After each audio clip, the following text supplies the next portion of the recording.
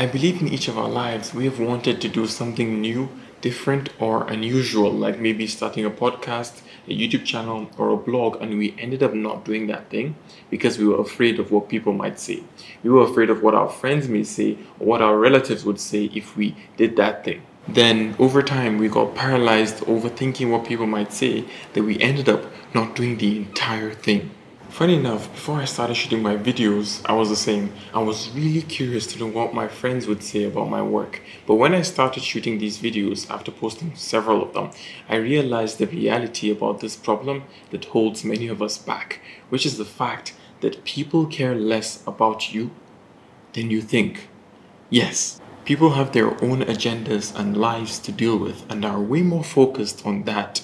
Now, I'm not saying that if you pursue that dream that you've always wanted to, no one would care or listen to what you have to say.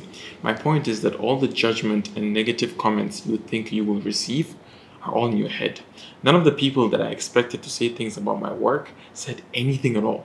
Why? Because they have their own lives to live and their own issues and affairs to deal with. So don't let those negative comments you think you will receive hold you back from going after what you want. Just go for it.